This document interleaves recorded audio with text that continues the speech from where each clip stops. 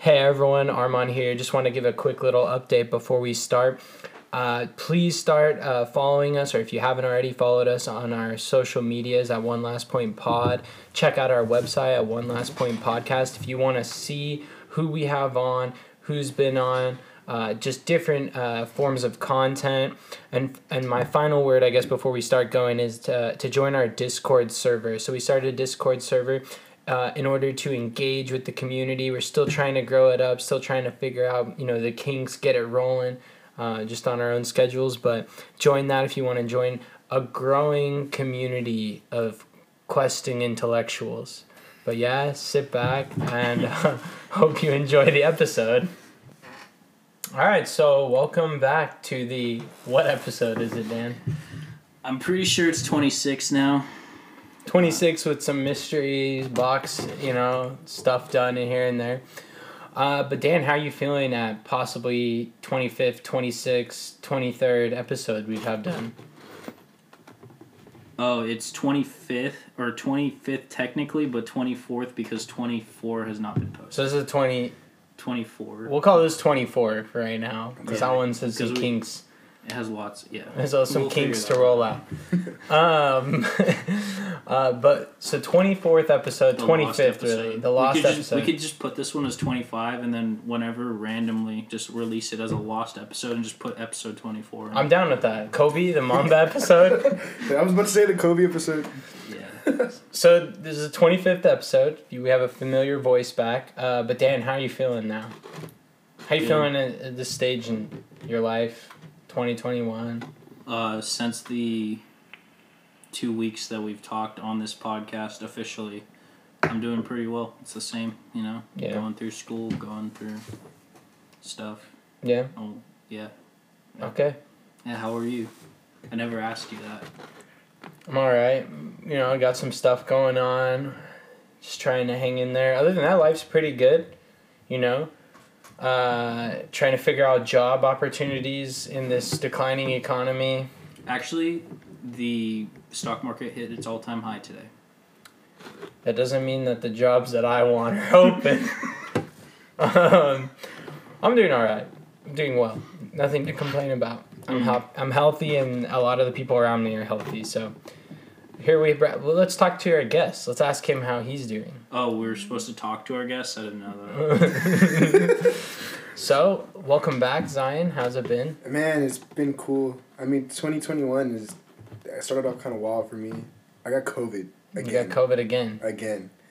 I have no idea how I got this twice, because before this, I didn't do anything. Mm-hmm. And I know Armand could attest that. You could attest that too, because it took me forever to come around here. Mm-hmm. So the first time,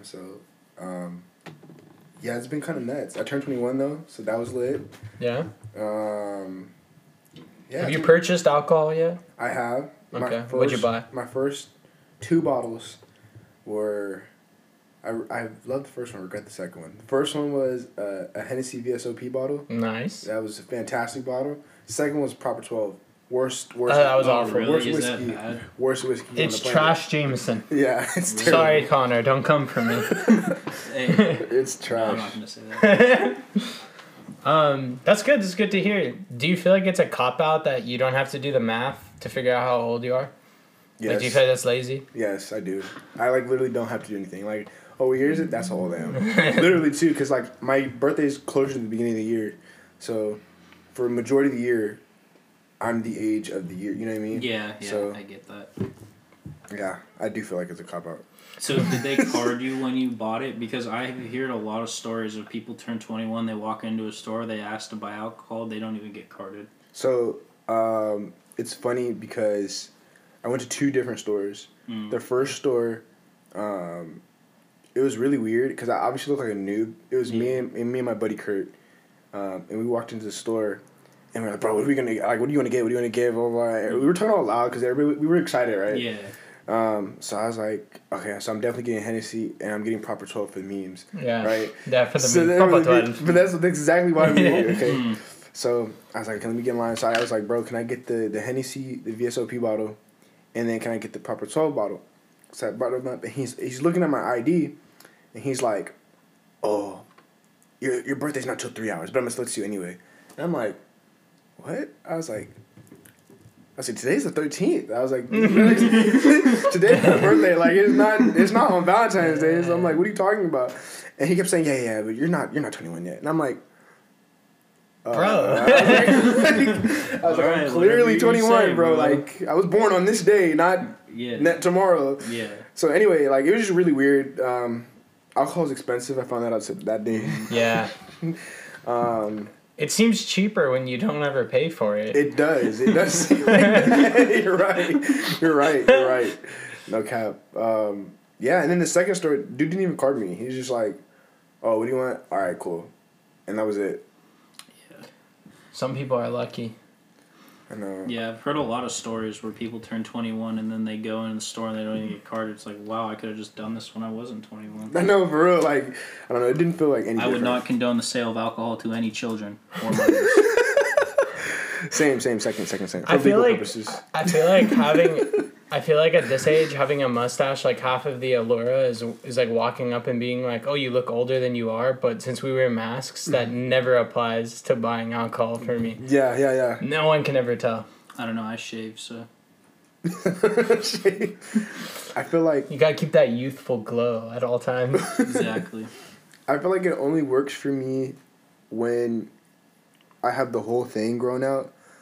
I mean, actually no, because that night I can't even say that because that night I didn't even have the whole thing grown out. I had the mustache and the goatee, and that was it. But yeah, I don't know. I guess it just depends. Like some people just don't care. Like they're like whatever. Mm-hmm. I mean, they're gonna drink some way, right? Like. Yeah, it was also like a Saturday night too. That's true. Right around closing, wasn't it? Yep. Because it was Sunday the next day. I remember that. Yeah. Valentine's Day. Valentine's Day. Dang, man. Dang. I feel like a old man. So what's been on your guys' mind lately? What have you been like noticing going on? Like it's been something that you guys feel like you want to chat about today? I want to bring up the fact that Joe Biden has been capping. Oh, you do? I do. I really do. Joe Biden has been capping. Okay. What has he been capping on? Like what? Just what with that? Because like that kind of statement, we say that shit all the time, but like let's elaborate on that. I mean, to be honest with you, did any of us really expect anything less? I mean, he's a politician. Yeah. So, am I surprised? Not really. It's just kind of like we had Donald Trump, and then we went back to like normal political stuff. Yeah. How do it's kind of interesting that the campaign championed on equality and like making change and doing these things, but it's funny because a lot of the things I've seen, like the encampments, deportations, different initiatives, even for like illegal immigrants here. There's been some programs that have stopped that were even ongoing in the Trump administration. So it is kind of weird to look at like the minute I'm in, the $2,000 is going to be in your hands type thing, like that cap. Then he was like $1,000 is fine for the stimmy, like there's a lot of typical cap that's going on. I told you, like the Democrats is just all they do is and it's so funny to me. Okay, so I don't care if people know my political affiliation. I'm American Independent. So, what does that mean? Basically, for me at least, I don't know the exact definition, but for me it means that I don't necessarily associate with either the Democrat or Republican. I pick what I feel like is best suited. We got another Armon here. Well, that's why he's my big. Armon's leading the revolution of the third party. See what I'm saying? Come on, No, dude. If we can get everyone to realize that we don't need two parties and like a lot of change, like the thing is that we don't even need a coalition government to form to exist. Like we can literally have with our constitution potentially like X amount of parties that all can be in the government at the same time. Whereas like in like English Parliament, okay, like it might not be England, but in certain European governments for sure. Because I don't want to be wrong. England. I'm pretty sure they have like in Germany. I know percentages of different parties are in the. Yeah, the Reichstag or the Bundestag is what that is. And the Reichstag. Bundesliga. Bundesliga, yeah. Bayern. Shout out Holland. No, fuck Bayern, bro. Lazio played so well and got AIDS out of that just because Bayern's better. But with these European governments, what they do is like, so if there's 5 parties, they have to make coalitions so that there's a majority, like power. Yeah. So since we don't have to even make the coalitions, parties technically don't even have to align until it becomes a vote. And the thing is so many of our votes are tailored to a 2-party that it'd be more interesting to see what would happen in congressional processes, or like with a national election, if there was 3 or 4 parties, you know, would we need the 276, or would a president actually win within just electoral count? You know, and we've had 3 parties, like at times, like the Whigs had, you know, movement, independents, the Libertarians, but it's never been a legitimate thing. So I still will stand on the pedestal that if you actually want to see change, especially for marginalized smaller communities, you actually need representation that accurately can hear the populace. When this is just this 2-party system that relies on our representatives, you can just align by party politics and stay in power forever, you know? That's there it is. I don't even have to say anything else, but you're right, man. Like, I don't know. I've always said that I don't know why people treat issues like they're party issues when every issue is a fucking bipartisan issue. Like, every issue, every single issue doesn't matter. You know what I mean?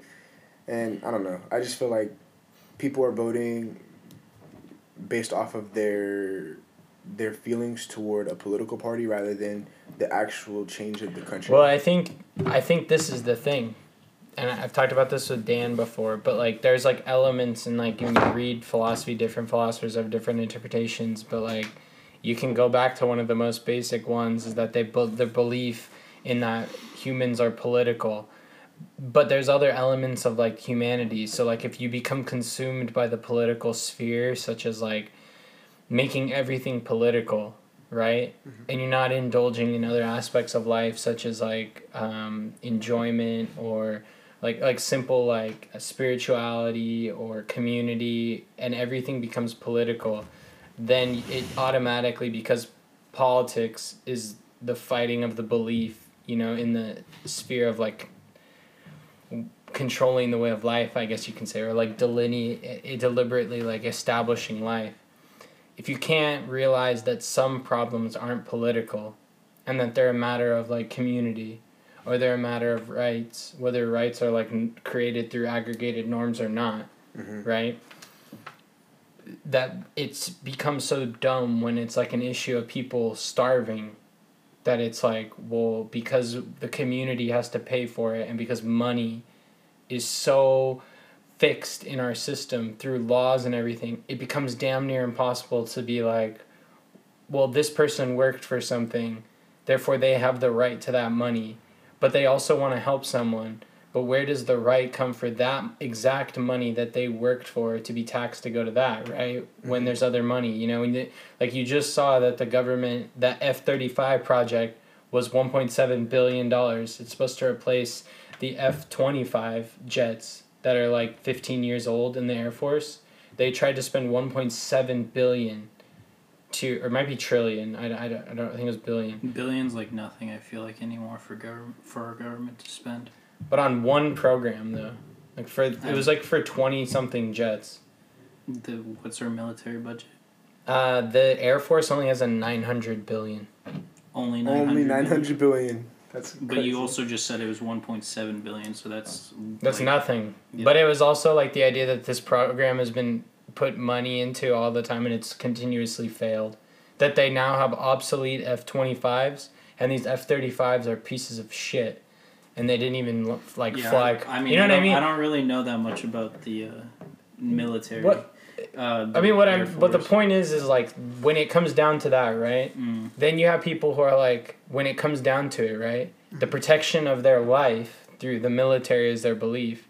They find that to be just as justifiable as like saying like, I have the right to my money. I have the right to wanting my dollar to go to there, because we politicize the dollar when it becomes down to human rights, the politics of the dollar outweighs the idea of the rights because the money in our system provides the safety with quotations, you know? Mm-hmm. And it's like, that's my problem. Is like you're saying, like everyone brings it down to two parties when the problem isn't even, it's just, in my opinion, it's not just the two parties. It's that we can't look at issues not in a political way, but as in a way of like, but just even community. Like a humanistic way. Yeah. And I think that's the problem with, like what you were saying with Biden, where you said he was capping. Mm-hmm. It's that they got everybody, so everybody's been inside so much, so everybody's been only really focusing on politics. At least a lot of young people, a lot of people on social media, everything you're really seeing is a little political. And he promised all these things, and then he's not I don't know if you can open that. I don't know. Actually, you can. You're good. You sure? Yeah. He's not executing all these things, and people are still focusing on the political because life hasn't fully returned to normal. Yeah, you're good.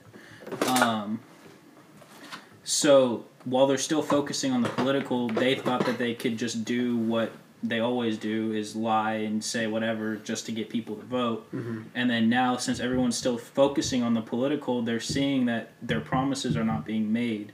Mm-hmm. So then it's causing outrage within people because they're still focusing on that and they can't get their focus off of it. And they thought that wouldn't happen. They thought that they could do what they've done before, mm-hmm. but they can't anymore because they've gotten so many people onto these movements of like ideologies that people are really behind now, mm-hmm. and really want to see change. But as we've seen before in the past, lots of people have promised change and nothing has really happened ever. Mm-hmm. But people right now, I think what their strategy was to get people super hyped up about this election so that people would go out and vote for change, say that they were going to change things, and then, as you said right now, they're not changing things. Mm-hmm. They just wanted... I'm not saying that they're out there just to get power or to get money, but that's what a lot of politicians are doing. Mm-hmm. I saw a tweet like AOC of like 4 years ago while she was crying at one of those camps at the border in Mexico, and it was like the biggest fake outrage in the 4 years. So the tweet was saying that it was like the biggest outrage in the 4 years of her crying at the like border where they're keeping all those families trying to cross the border, and it's AOC crying, but then in the thread of the tweet, it's like she has done nothing against what Biden has been doing. He's been doing... What has he done? I saw that he he started deporting people again.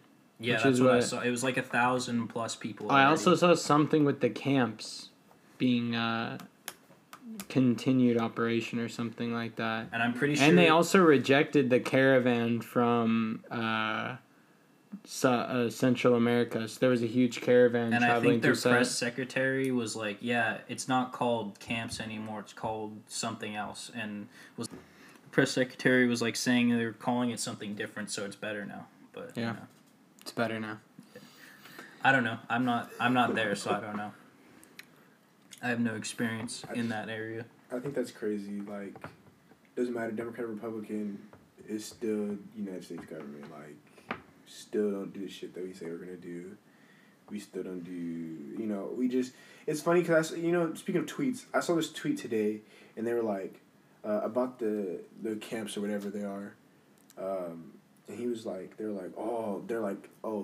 liberals be like, Democrat concentration camps are better or something like that, and I was like that's like it's like a valid, like that's like true, like it's like the same thing. There's nothing different. It's just different administration. Yeah, you know what I mean.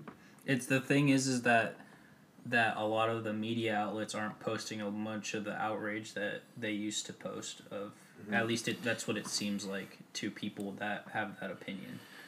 I don't know, because like I said, I don't really look that much on social media, like I've said before, because it just I'd also like to pisses me off. Yeah.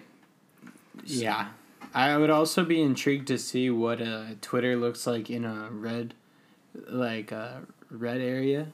Like, what is technically the area of where we live. No, but our Twitter, though, is skewed by like, so geographically we're still getting, like, yeah, you'll get the red stuff, but you're mostly getting, like, typically the same. It's like the way, like, Twitter works is, like, geographically. Well, I have someone that will come explain this. Supposedly they did their whole, like, research, like, did a research paper. Well, yeah, I already know. But so you know, but, like, it's in regions. Yeah, and it's our age group also. Yeah. So I mean, it's more interesting to see the decline in interaction and, like, the way that, like, we were just talking about, like, how Twitter today was, like, a little bit more ornery than like usual. Let's say, like, you're bringing that up, Zion, and, like, about 4 months ago, the atmosphere of Twitter was, like, largely political, and now it's rage. Like, anger, outrage, passion, compassion, a whole assortment of emotions. But I feel like it's definitely, that drive has definitely loosened up. And it's interesting to see even social media platforms where, like, every day you're getting ad to vote or to check these, this and that. And, like, what happened to all that? Mm-hmm. Why aren't these companies that were like, go out and vote, why aren't they still pushing, Those are that's irritating too, is, like, the whole atmosphere changed. What I will say, though, is I saw at least 2 companies, Lucasfilm, I think, and I think the NFL posted about how all these Asian Americans are actually getting hated on because of the coronavirus, and I thought that was good for them to post. I was happy that they posted that. Yes, xenophobia is bad right now. It's been bad since last year. I remember right when COVID started, a lot of, like, people were posting about be aware of subliminal xenophobia, like, if you go, like, not patronizing certain shops or, like, allowing rhetoric against Asian Americans, but the Asian community was, like, a big thing I saw at the beginning, but it's kind of dropped. I mean, it's obviously still going, but even the outcry, or, like, the amount of posts you saw about patronizing Asian communities that are being, like, particularly targeted during this global pandemic, I haven't seen that as much. And I mean, there's been different types of advocacy of patronage throughout the pandemic, but I definitely feel like I saw that one decline after the first initial few months, like a year ago from now, you know. Yeah, it was bad. Like, people were getting beat up and stuff like that. Like, I don't know. It's just all bad. People are, what do we call them? Internet social justice warriors. Yeah, there we go. Internet social justice, but that's all they do. Do you guys think, like, the way, like, the word like that, right? When you label, like, any group anything, right? But particularly when you use the word, like, warrior, right? Mm-hmm. And doesn't that kind of imply some sort of, like, violence to it or negative to it? Because obviously, like, warriors fight in their own honor for their belief until the last stand. Is that's what I think of, like, a warrior, I think in this context, sorry to cut you off, but it was like, I think in this context it's more of a satirical play on words, where they're saying that they're fighting for these things that are, some people are fighting for these things that are very, like, outlandish and going against actually what they're fighting for. Like, there's people that will say, like, we should separate these types of people. Yeah. And then it's like, that's literally going backwards, bro. I agree, but that's what I mean, like, that whether or not the word warrior was applied by its dissenters or its advocates for that collective group, the word warrior, like, whether it was used satirical or not, like, that implies something. Like, therefore, if you're not with that, then you're fighting the warriors against it, because those are the people on the front lines of the battle, right? Mm-hmm. And it's kind of like, you can go other way. Like, I think when you hear Proud Boys, it already has, like, you made it look, but, like, it already has that stigma to it. But even, like, the name, mm-hmm. right? Like, when you see the Proud Boys, obviously, like, the name itself already clicks into you, like, these gentlemen or this collective of people, because apparently you can be a female Proud Boy, apparently. Yeah. But those people, the people that believe in that, like, they genuinely are so about what they believe. But, like, that in and of itself, like, to say they're not men, that they're not humans, like, to designate it one thing, like, Proud Boy, you know, and then they took the moniker themselves. So it's like the idea of, like, those kind of terms that we apply to certain groups can inherently cause, like, biases beyond them, like, just because of the name. Yeah. Because it's, you know, like, they're not inclusive names just in themselves, even if they're fighting for inclusivity. Not that those groups particularly do. One may, you know what I mean? Yeah, But, like, yeah. but it, you know, like, I think it's interesting when you think about, like, the way in which, like, little groups or pockets or subcultures, like, even their names, or the way that they, like, talk about it can affect, like, I think the opinion on the movement. Well, yeah, that's basically what you're describing is the tone of your voice. If you use a different tone of your voice while describing, I mean, if you're talking about in a conversation, it definitely can. Like, just within a conversation like we're having, it's basically what you're describing is the tone of your voice can affect how you see and how people. I'm literally, like, the words themselves. Well, yeah, because when you say those types of words, your voice has a tone because you already have a predisposition to that word in that group of people. So you already would have a tone when speaking about them to other people, depending on if you agree or disagree with them. Yeah. Yeah. I could agree with that. I mean, like, but when you're talking about when it's on the news and they're calling them something, and then people champion that type of word and use it as energy for them to go do the things that they believe in more, and then yell out their names or, like, the name becomes a catalyst. Then it's not even of the group. Then it becomes something where it's like it gives them power, like you were saying. Yeah. What do you think about it? Yeah, I mean, first of all, I like what Daniel said. I think that's spot on. You know, you do give people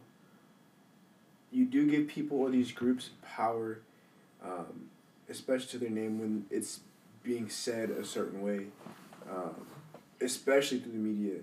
You know, think about, like, even like Black Lives Matter. You know, think about that name. Like, there's times when that name sounds really, really good, depending on who's saying it, and then you hear the media say it.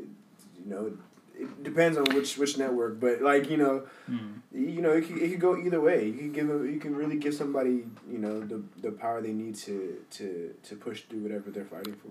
Do you think the rhetoric on the naming of Black Lives Matter, the movement, was intentionally deliberate and concise in that manner, though, for that reason, though? Like, isn't that the point of a labeling a movement like that? Probably. I would say, yeah, definitely, because, first of all, a lot of people don't know, like, Black Lives Matter, that term, I think, was coined, like, in, like, the 90s or something like that. Okay. It's been around for a minute. The actual organization, you know, clearly started around, like, Trayvon Martin and all that. 2015, right? Yeah, 15, 14? Something like that. I definitely would see that, because clearly a lot of people hate that name for, like, no reason at all. Like, you know, I mean, there's protest against that specific name. There's a Blue Lives Matter. You know what I mean? So, anybody who wants to argue me that that's not about Black Lives Matter, you can, because you can't tell me that, like, we literally just had a Capitol riot with people waving Blue Lives Matter flags. Yeah. But they were attacking police.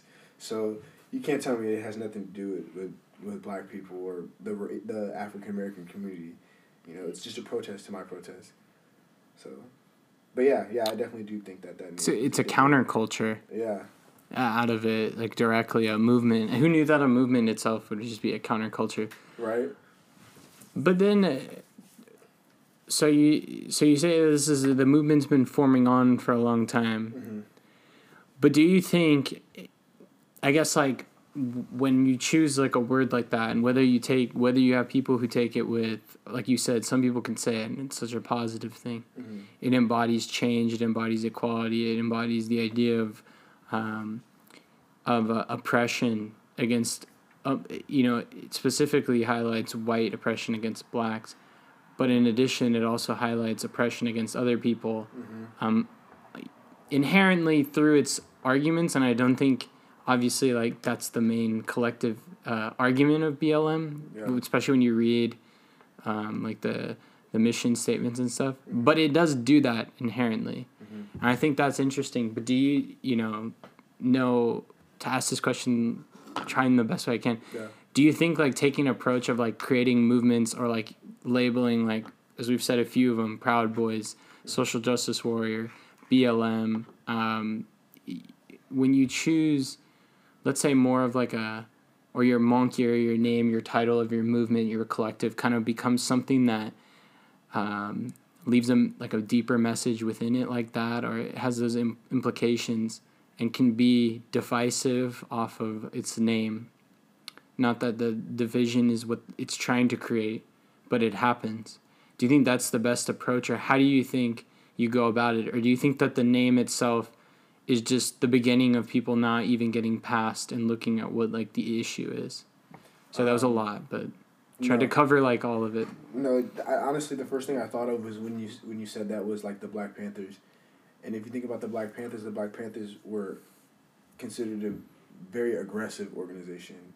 They wanted things done immediately, and it was by any means necessary.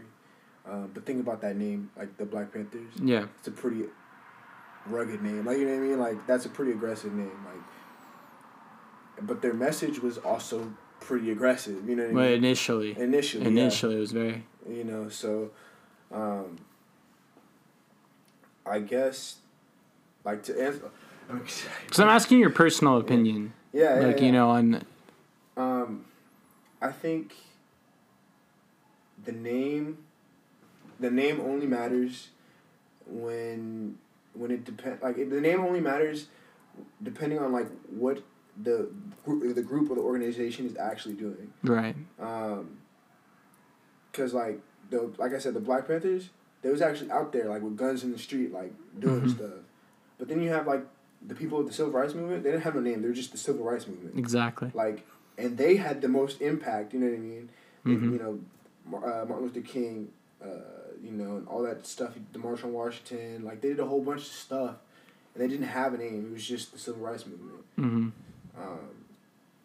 And that just got coined that because that's what it was. Yeah. Like, you know what I mean? So it just depends. I guess it really depends on what's happening.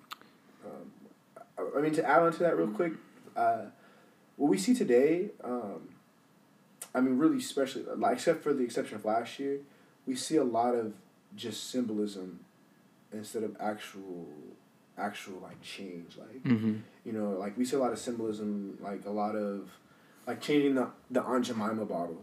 Like, nobody asked for that. They just did it anyway. Like, you know what I mean? Yeah. Like I'm not even gonna buy, what is it, like the Pro Milling Company now, something like that. I don't know. Some kind of syrup. Like, I'm not gonna buy that. Like, people bought that because Aunt Jemima was on there. But okay, so that's the thing, right? So Aunt Jemima has become, that's the syrup I grew up with.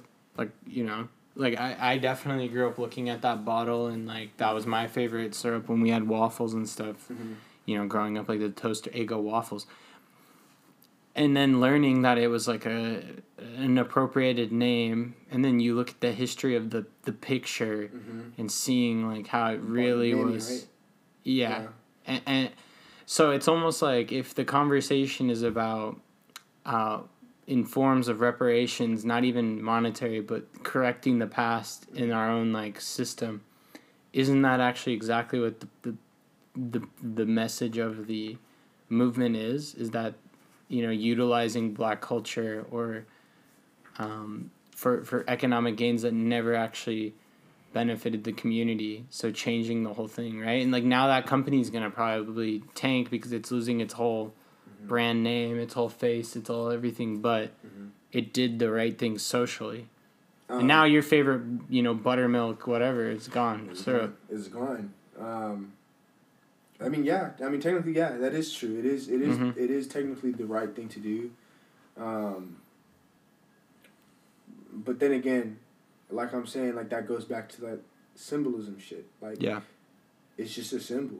Like, that's what I was gonna. Yeah. You know what I mean? I would have rather them seen them just go out and say we're gonna open up a new, you know, syrup refinery in Yeah. I don't know, South Carolina, and we're gonna put it in this community that's tailored towards the black community, and we're gonna try to put jobs in a community that needs jobs. You know, I feel like that's like better than changing your whole brand and saying, look, we fucked up here, but we believe, like, I'm not the company, but I feel like if the message was, look, we made the mistake of doing this, but this is our brand, and now we want to do this, right? But then So does do you want to hear the business side of that? Where it's that they can't do that, they want the quickest fix with the cheapest money, so that they do it that way. then that's the symbolism. That's what I'm saying. Yeah. Like that they change the whole brand instead of just, rather than taking an approach of tackling the issue, which is the They're appropriate. just following cultural moves. Yeah. Because it makes them look better and gets them more coverage on the media to get them more people. Yeah, that's like, see, that's what I'm saying. Like, that's like the main thing. Like, people want.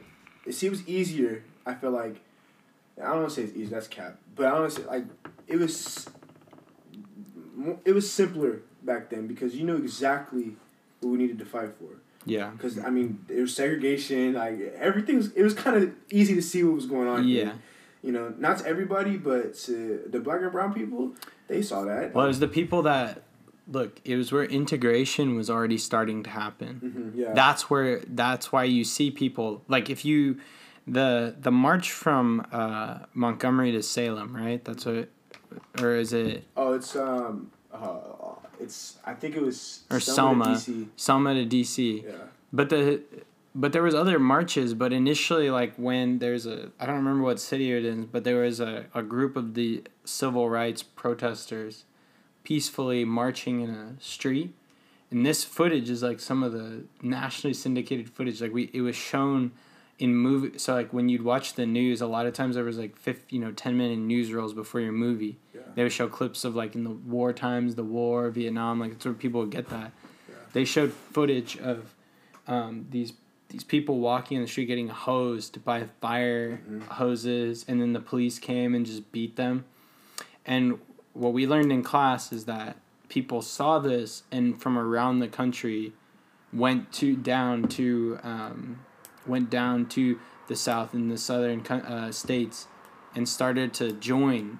And that, the idea was that, and it's weird, it's interesting to see that, like you said, that was it's so clear and people saw it and they moved in. But the people that were coming, I would say a lot of them saw the injustice, but a lot of them came from communities of maybe a little bit more integration. Not that there was full, damn near anything right, but they had experienced more, and that this idea was like, oh my God, that was so wrong, whereas like, not that this is a cop-out or any defense, but like you said, some people didn't, never saw what was going on. Yeah. Some people didn't think what was going on was wrong. Yeah.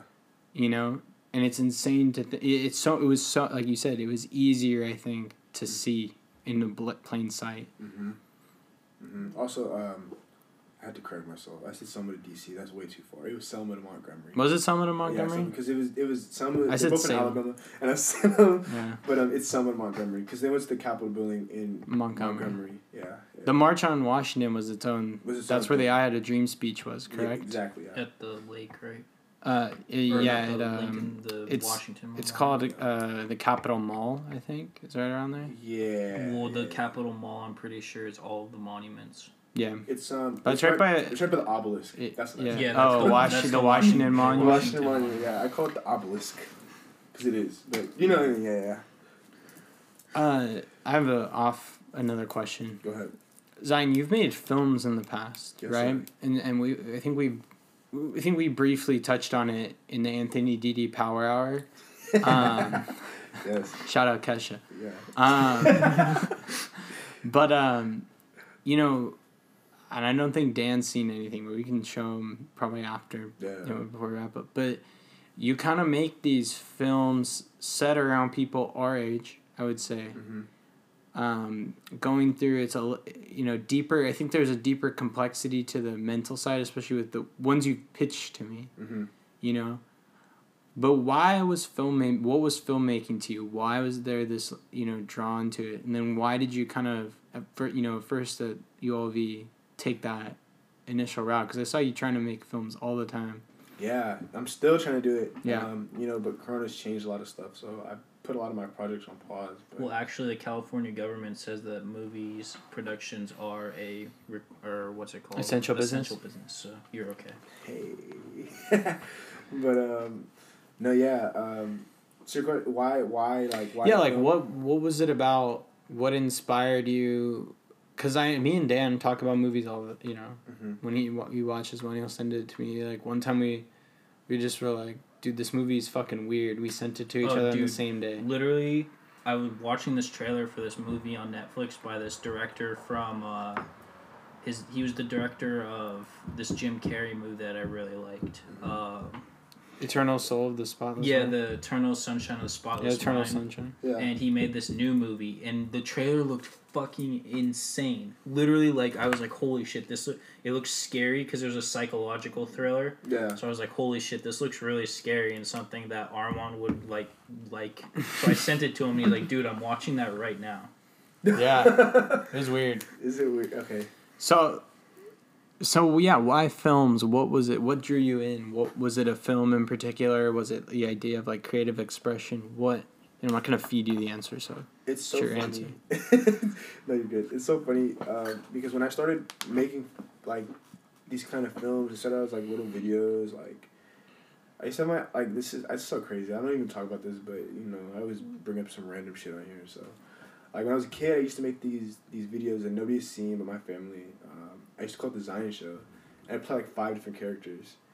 Like literally, it'd just be me, but I'd be playing I would be acting as 5 different people. And I don't know, like I guess I grew up a pretty dysfunctional household. My parents fought a lot, and I was with my grandma all the time. Mm-hmm. My grandma's older. She's like, she spent a lot of time with me, but at the same time, like you can't always relate with your grandmother because she's older. Yeah. You know what I mean?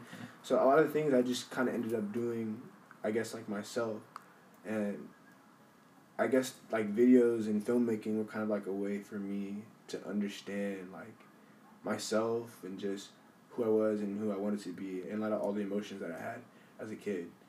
So. What were the characters like in the Zion Show? Well, the first one was like the main character was like me, like me, myself. The Zion Show. Just me, like right. And then I'm trying to think of the names. I had there's 2 I can remember for sure because I played them the most. There was one I used to call, this is so stupid, bro. It was called the Host Toast, bro. That was the name, Host Toast. And he's like really, really, really sporadic, really like wild, really goofy character. And then the other one was like Devon Cool or something like that.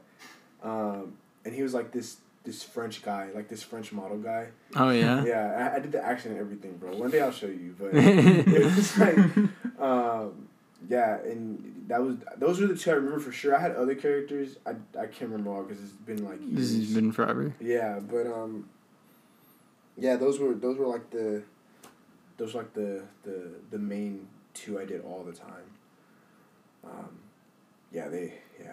So what was your first real project that like you look back on and obviously like everything you're gonna be nitpicking and like like you can go back and look at anything you've done and been like, oh, I could have done better here, like micro analyzed it, but what do you look back on and kind of have the most like where you start like this was the first thing that actually like made a difference? So I used to make these videos so much all the time. I think I have like 6 seasons. I know. I just did it all the time, bro. I didn't mean just from the Zion Show, but if no, it was no. There's a reason why I said that, but I had like 6 seasons of them, right? And eventually I was like, I'm gonna make this movie. Like it's gonna be like 45 minutes. Like full feature film. Yeah, for real. It was like a full feature. And I had this whole storyline. I didn't know how to write a script. I didn't even know that's how that was like a thing. Yeah. Until I got older. And the whole storyline was like, oh, the show's gonna end now because Zion's gonna leave. He's gonna go somewhere else. I don't know why I'm getting emotional about this. What the heck? But it's all good. Yeah, he's gonna leave. Like he's not gonna do the show anymore. And he's gonna like pursue other things, like better things, right? Yeah. But the whole premise of the thing, of the whole premise of the movie was realizing myself or Zion had to come to the point, or to the point where he realized that, like, I don't have to leave to get better things. I can enjoy what I have right here. And if I need to leave, it's going to be because I want to expand my knowledge or do something different, not necessarily just go because I want, like, I think there's something better than what's actually here right now. Mm-hmm. You know what I mean? And it kind of just, that right there, like, I don't know what it was with that film that I made. It was terrible, by the way. But I don't know what it was with that film. But that one right there, I was like, yo, I think I could really do this. Yeah. I think I could really do this. And, you know, I made more projects later. Obviously, after that, I didn't make anything else, like, with me in it. Mm-hmm. I made, like videos. I did, like, a mini documentary for my school. Yeah. On our football rivalry. Mm-hmm. That was funny. That was fun to make, though. Yeah. Really, really fun. It was intense. I interviewed people. It was crazy. When did you find that being the director or showrunner, I guess you could say, that was more the role that you liked? That was in high school. Definitely in high school. In high school, all I did was sports. And I knew I still loved film, and I wanted to get back into it. But I was, like, shy. Like, I just was so ashamed. Like, I was looking at these videos, and I still had them on. I was like, this is so embarrassing. Like, I'd never do this again. Mm-hmm. Right? And I took video journalism, and I had this teacher, Miss A, the greatest lady ever. And she was like, I know your talent, like, because I had edited, like, a little video for her. Mm-hmm. She's like, I know you can do great things. Like, just join my class, and then join the other half, and you'll keep doing the same thing next year. Mm-hmm. And just make videos for me, and I promise you'll have a good time. And I did it, and it was just like, that was all she wrote. It was just like that. I edited every week. I didn't do a lot of things where I was in it. But yeah, like that, like she really was like the one who told me to go and do it, and I just was like, screw it, I'm gonna go do it. Yeah. Yeah. And it was cool, man. That's awesome. Well, the funny part is, and I didn't know, like, why I think, like, this would be a good topic to talk about, is, Daniel was also part. Damn, bro! I thought that's what you were gonna tell me. And I was like, if he doesn't tie it back, I'm gonna say something. No, Daniel was part of actually a somewhat semi-viral 10 years ago. Really? YouTube group. Really? Yeah. Which group? You don't know. No, you don't know. You don't know. It was me and my neighbor. One video went viral. We had like 25,000 views on one of our videos when YouTube was like starting. So it was like... Wow. Like back. Yeah. That's crazy. So we were like... I was, I think, 11 years old. That's nuts. Right? That's nuts, yeah. How old are you right now? 22. Oh, wow. Yeah, this is 11 years ago, yeah. Yeah, that really is like the very beginning of YouTube. Mm-hmm. That dude Fred was still on there. So what was your artistic vision? How did you guys make those at 11? Because Zion was also producing. You know, what's the drive at that age? Like, what are you guys trying to show? You remember? Do you remember in third grade when we had this project where we had to write scripts for like where we read like a script from one of our English books, and we had to write one. Yeah. Like, when I did that, I was like, wow, this is like fun. Really fun. Like, I really like this. So basically, all of third and fourth grade, I remember writing scripts and wanting to have people perform them at like lunch and recess, which none of my friends would do. So I was like, well, whatever. Like, I don't know. Yeah, I remember. Dan was the next Shakespeare, and we just stopped him. Well, it's not that. But no, I remember sitting in this room actually watching Star Wars, because there used to be like this huge like furniture thing right here with like a small TV, like a TV like that big, you know, like with the big squares. And I was watching Star Wars Episode 3, and I was literally writing down every single word they were saying and every single thing that they were doing so that people could go perform it even and be like, yeah, we're going to perform episode 3 and this is the script and you're all going to go perform it out there, because I really like loved it and I was like, bro, I want to be like doing this. But basically, once I discovered what YouTube was and that we could post things online without the consent of my mother, because she did not want us posting our faces on the internet, because at that time the internet was like, bro, they're gonna like steal all your information, like people are gonna steal everything. And then we just put everything on there now. Yeah, and now it's like, or back then, all the videos got deleted from one of our friends, but we had like over 100 videos of us just of scripts that either I or my friend Jet or Matthew, we'd all like sit, or my brother Matthew or his brother Cody, we'd all sit in their rooms because they lived right down the street. We'd hang out every single day after school. We'd sit in their rooms, think of ideas for videos, and just fucking do them and post them on YouTube and get views. Yeah. But there was like some dude, like for being like 11-year-olds making a video, obviously like the camera work was shoddy, but whatever. But the like looking back on them, there's two. The one that went viral was just stupid. It was but there was one video that literally was like, I think 8 minutes long. So you can imagine that's long back then. That's long, very long. Where they reenacted a whole... It was probably shorter than this, but they did a whole Christmas skit, okay?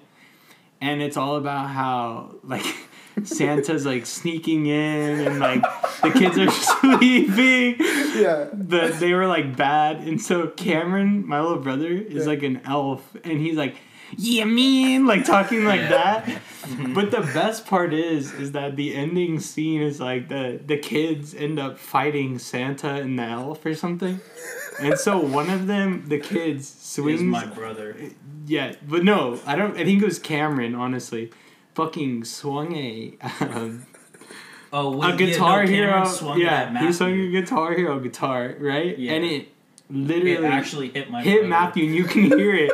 And it goes to a straight cut, but Matthew goes, ah, like that, goes to a next cut of them on the ground. And then it literally, the best line is the last line thing goes, Matthew is on the ground like dead. And, you know, they took a second to, and he goes, Matthew's like one eye open. He also had these like goggles on because that's what he used to wear. He used to wear these huge blue glasses. Yeah. He called himself his middle name, but that's another story. And so he looks down, and the camera's just of his whole body on the ground, like pretending to be kind of dead. He goes, "Why'd you kill me, Santa? I'm Jewish." And it ends. No. Yes. Oh my God. Yeah. So Daniel's also a pretty established video maker too, filmmaker. What I was gonna say was like I had that same thing as you, where I was like shy, and I always wanted to be in one of those film classes. Actually, I just never did it. It was because I didn't believe in myself that I could be good at it. But even still now I want to create a lot of content just to put out there. We should start doing skits. I don't want to do that. I'm down. Oh, please don't get me started. One Last Point Media. I'm down for that. I just don't. I'd have to get back into a mindset of doing skits. What I want to do as content is produce. What I was already telling you is I want to start recording like gameplay and then commentary over that about like sports. So like do sports gameplay of a video game, and then while the sports is playing, like in the background you're watching the video game playing, but I'm talking about actual sport live events, like what people have done and like my opinion on what people have done before. So basically it's like a blog, or like what Stephen A. Smith does where he just talks to people, but it's over, like it's not showing my face and not showing anything yet. And it's just over there just to get my name out into the sports world, because that's what I want to do when I... That sounds fun. I there's a couple of YouTubers. I usually only watch basketball and sometimes football, but there's a couple of there's actually a couple of YouTubers that do that. And if you get like, I think the key thing for those things is like being organized, like being organized. You have to continue to yeah. I know, like you have to like actually follow a schedule. You have to actually like put out a lot of content and start posting on social media. Start commenting on things. I've taken lots of classes on social media marketing, and I'm trying to put it into like what we're doing. I just don't have enough time to do what I want to do, and then we both get busy, so we can't do things, but. Like, we had, like, schedules and stuff of what we want to do, and then I have tests, and Armand, like, has other things that he has to do, so it's like we get busy. And that's, like, I wanted to start implementing things, like I just said, I'm going to re-engineer our website. I wanted to start posting more on our Instagram. Yeah. But it's so much time, and, like, there's so much other stuff that we have to do right now. It's hard, but... I definitely want to like focus on this. I'm trying to kind of like how Barstool is. I'm trying to create how One Last Point as a production thing, where it's like we have a lot of people under the One Last Point umbrella, and we just put out content with that name under it. Well, just sign On the Fence. Gotta work a deal. I'm down, bro. Just start releasing shit on one YouTube page. I'd be done. That's fine, bro. I'd be done. What my ideas are coming to fruition. Like what my ideas are right now is like we're talking. One of our friends, Josh Ortiz, who we've had on here, has started streaming on Twitch because he just wants to play COD and stream with people. And I'm like, bro, you should put our name on there, and you could be a part of our team. Like, we have we did one sports podcast with Brad and Tyler, and we just say, oh, it's a One Last Point production, but this is what it's called. Yeah. We want to, I mean, like, look, like, if anyone wants to start, like, a podcast and you're friends with us, like, this is the opportunity to, like, pitch an idea, and, like, we just want to make a little, like, system. What I wanted to do was I wanted to have a meeting in this room and invite people who I knew who want to put out content, who want to put out ideas, who are actually driven by these ideas and are not scared to put out their ideas. Because I know a lot of people that we know that would not put out content like us because they don't think that their ideas should be put out there, or they don't really care about what other people say, or like what they don't think that their ideas are good enough. And that's fine, like I get it, but there's people out there that are our friends that want to put out content and just don't have any like support or just like so if we had like a total like conglomerate, I guess I would say, of people working collective the people working with our brand, putting out a bunch of content under one umbrella. That's the biggest way to get the most content out and the most like coverage of people all throughout the internet covering many different things. Just like how Barstool was a newspaper, now they're like there's Chicks, there's Barstool Outdoors, there's Barstool Video Games, there's 9 Innings, there's I don't even know, there's all this stuff. They do like Dave Portnoy's a fucking reality show right Lights, now. Camera, Pod, Zero Blog 30, he literally trades stocks, and it's like people watch him because he's just trading stocks. It's like, who the fuck cares what he buys, bro? Actually, if I get all his stock picks right, I get $5,000. I entered in this thing every week. I don't even know any shit. I don't watch it. I just guess. Yeah. So I mean, if you and Pam want to sit down and work it out, we could really get going. Yeah, we're Yeah, talk about On the Fence. I mean, I'd like to ask more questions about like because you've been talking about trying to make a film for a little while. We can get back to that, but talk about On the Fence. Like, what is that? How did it start? So On the Fence. How's it going? Where you want to take it? Yeah, man. Okay, On the Fence. On the Fence started because I had wanted to start a podcast for a while. Yeah. Like a while. Like probably since 2018, 2017. And I never knew how to do it. I never like took the time to do it. I've always had a mic, but that's because I used to rap in high school. Drop a bar. Hell no. All my rapping days are over. Yeah, like I just wanted to just start something where I could just talk, just talk about things, and I was like, okay, who would be a cool co-host to do this with? I was like, okay, who? Blah, blah, blah. I was like, oh, Pam. That was like my third friend at Laverne. Like, why wouldn't I pick Pam? I always talk to Pam. Me and Pam over there had these great conversations. And I was like, I feel like they're good for the internet. Yeah. You know? Yeah, and then that's kind of just how it went. We just started So doing what it. is On the Fence? What if, so obviously no one's heard of it right now, let's say. Right? It's okay, No one's heard okay. of it. So What is it? Like, what are we listening to? So On the Fence is kind of, I would say, a podcast more or less about the social things that happen in people's lives. Right. We talk about like love, friendships, really anything you can think of, family life, you know, therapy, stuff like that.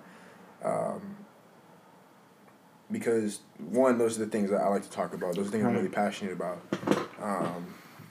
And two, because I feel like those are the things that a lot of us seem to be struggling with, especially at this age, you know?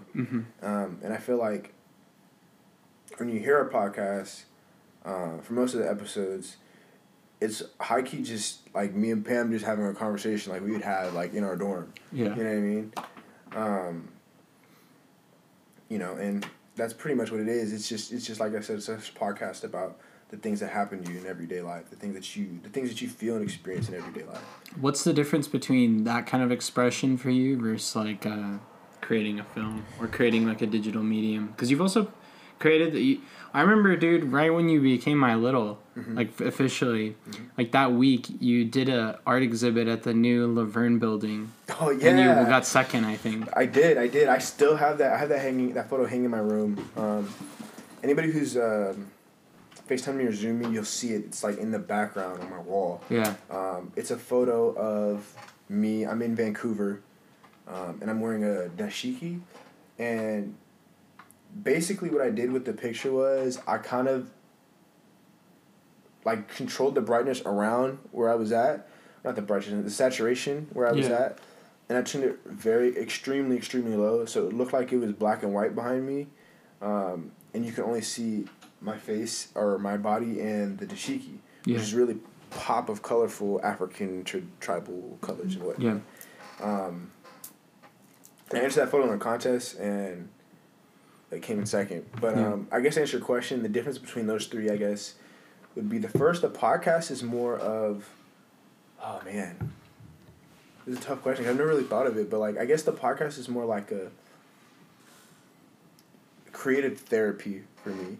Right. I feel like every time I go on to do On the Fence, I feel like I'm checking in on therapy. Like I'm not in a negative way, but like I'm just going to talk about what's going on, like what am I feeling, you know what I mean? Directly. Yeah. You know, I'm not trying to be, I'm not necessarily trying to be like super creative with it. Right. You know? I'm not trying to put like a whole bunch of wild ideas into it and make it into make you think about something really. I'm trying to make you think about something, but like directly, just like I'm gonna tell you what I want you to think about. Right. It's a direct form of expression. Exactly, it's a direct form of expression. Whereas the photography, which I don't do much of anymore, but photography and filmmaking, it's more of a like, I am one of those people that really likes making people guess what I'm trying to portray. Right. I did a mini short film. It's really called a short because it was under like 3 minutes or whatever. It was called Fear. I think you've seen it. You probably haven't seen it. It's called Fear. There's no dialogue. Yeah. And it is literally based off an audio bite that I literally made in class. And I was like, bro, I can make this into a short film. That's literally how it happened. And I guess I'm gonna explain it now. I've never explained it like to actual people, but that whole is there a way? Where can we watch it? Can we link this? Oh yeah. So it's on my YouTube channel. Okay. My YouTube channel is literally Zion Grant Freeman. Sorry, I didn't. Do you've posted like videos before? Yeah. I know Armand was talking about how you made films, but I didn't know you posted them on YouTube before. Yeah, most of my videos on YouTube are like. No, it's under Zai. Is it really? Let me see what it says. Is it under Zai? Because I might have changed it. Yeah, it's just a Zai. Okay, it's under That's Zai. pretty lit that you just have Zai. Yeah. I didn't know I changed it. Okay, it's Zai. It's under Zai. It's under Zai. There's Fear on there, which is my short. And then I have like Over My Dead Body, which is something I made like because I liked the song Over My Dead Body, and it was like a love letter to myself going to college, blah blah blah blah. Mm-hmm. Right. But yeah, Fear is basically an interpretive thing. There's no dialogue. It's all sound, and it's basically my mental process. Like, it's what my thoughts were thinking. It's really dark. It's really eerie. It's really confusing. There's this part where like I'm in Glamis, which is 3.5 hours from. I drove 3.5 hours for this stupid shot in the desert, and it just looks like I'm lost, you know, because those were my thoughts. So that's basically what Fear is, but yeah. So I like to, like I said, I like to make people guess and kind of like think about what I'm kind of portraying. Yeah. Yeah, and then you know, I have my future project at Thin Line too. What's that? What? Obviously, this pre-stages are, you know, still in casting. Yeah. They are. Yeah, a Thin Line. I have a whole screenplay for that one. I still have it. That one was based off of, I guess, kind of my perspective on, I guess, relationships and love. Yeah. But basically, it was about this guy. His name was Dante. I'll give you $5 to whoever can guess why his name is Dante. Dante's Inferno. Okay. Yeah, you got it right there. That was Zion. That was like the easy. He has the book right there, and that's like I forgot who I'm talking to. Okay, I figured you guys would know it already, huh? But yeah, that's exactly why Dante's Inferno. I haven't read it yet. Don't spoil it. Okay. So read it first, and then come back. But yeah, his name is Dante, and it's this guy, hardworking guy, does a lot of stuff for the people he cares about, and he kind of like sacrifices a piece of himself for everybody, but is constantly forgetting about himself. Without giving like too much away, basically, he ends up dying in the film.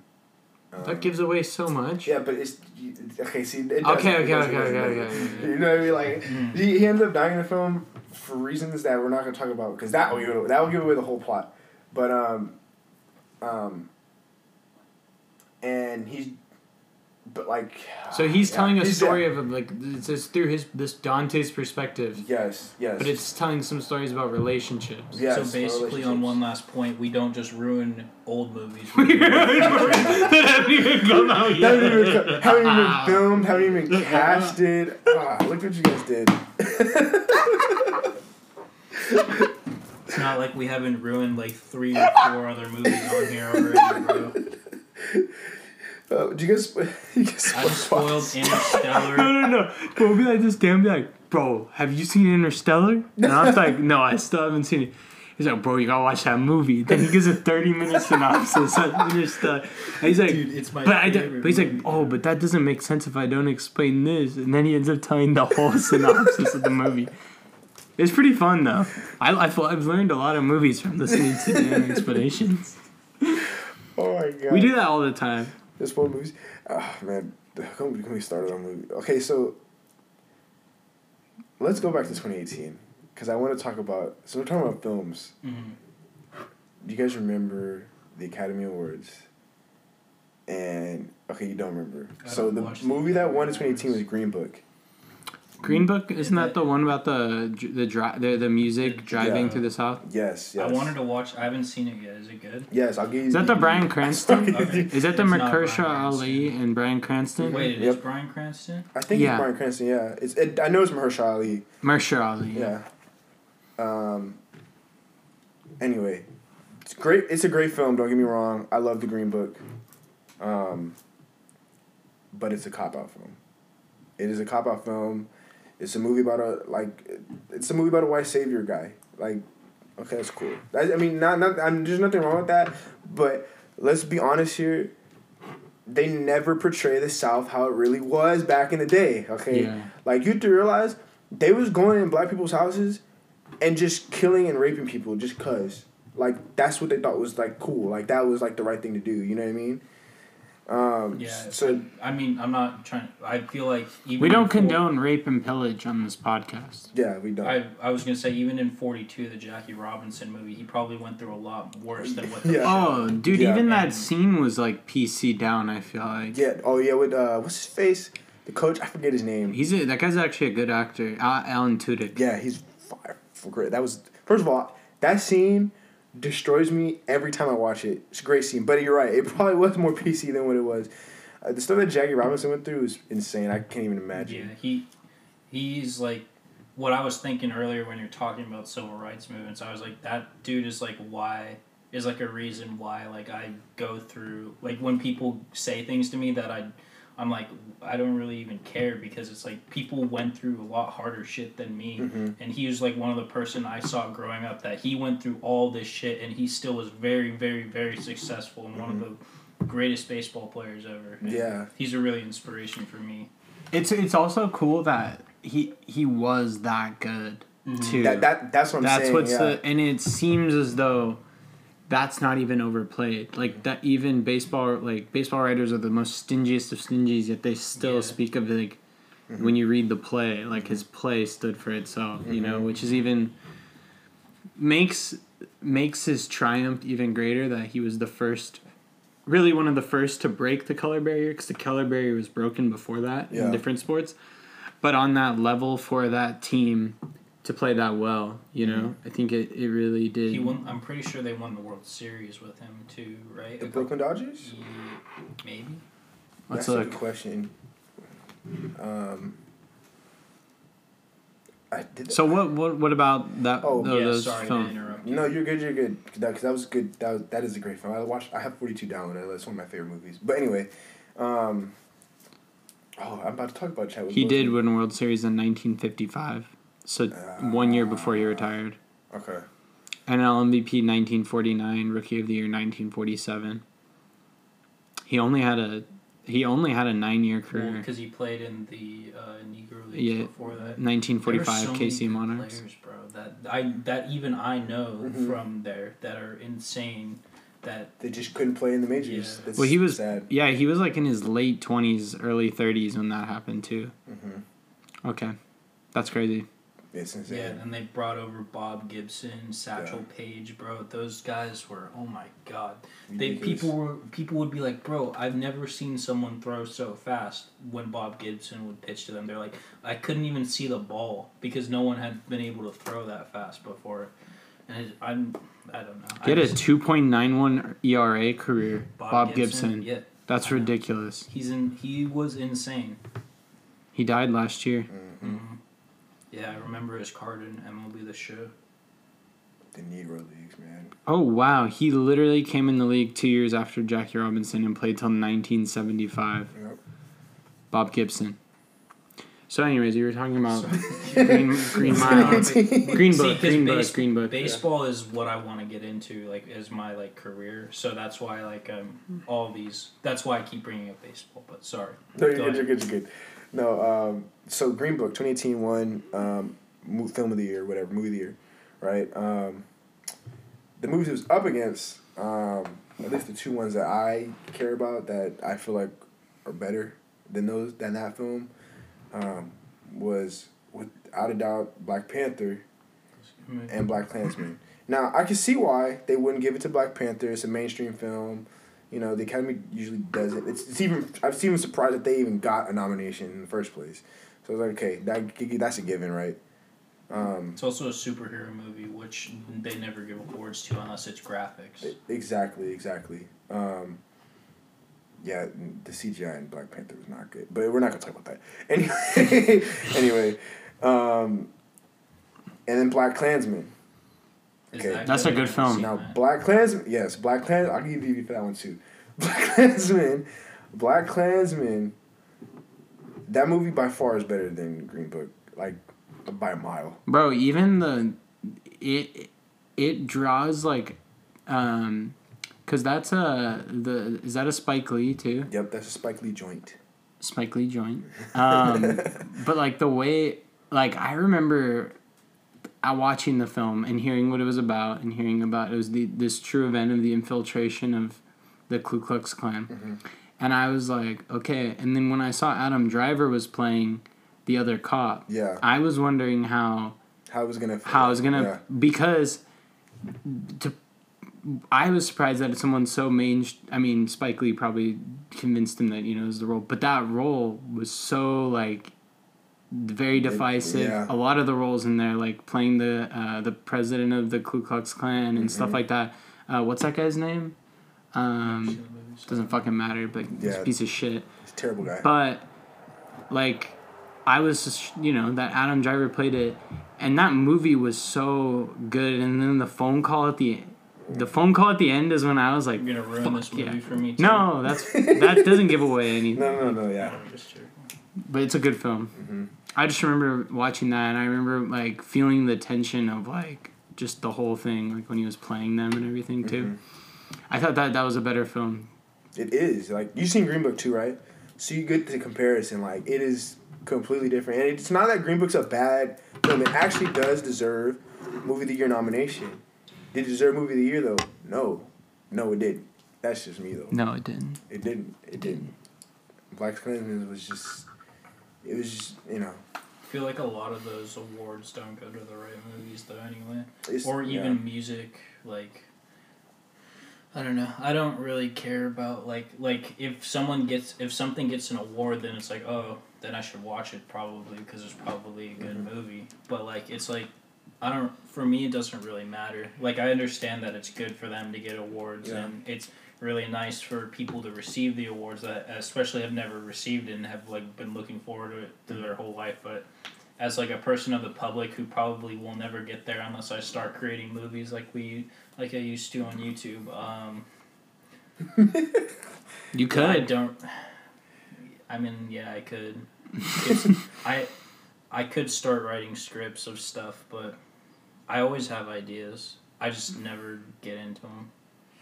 It's funny that you say that because it's true. Because the whole reason that specific time in 2018 was a big deal was because Spike Lee had that same Academy Awards. Spike Lee had won his very first award from the Academy. Oh, really? They snub Spike all the time, and Spike put out some great movies, fantastic movies, like damn near. I don't want to say perfect, because there's no movies perfect, but pretty damn close. You know what I mean? Yeah.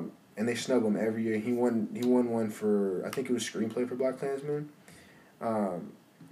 But they never give him the direct. I mean, we want him to get the big one, the movie, the whole movie, but they snubbed him on that one. So I don't know. I feel like that was his year to win it too.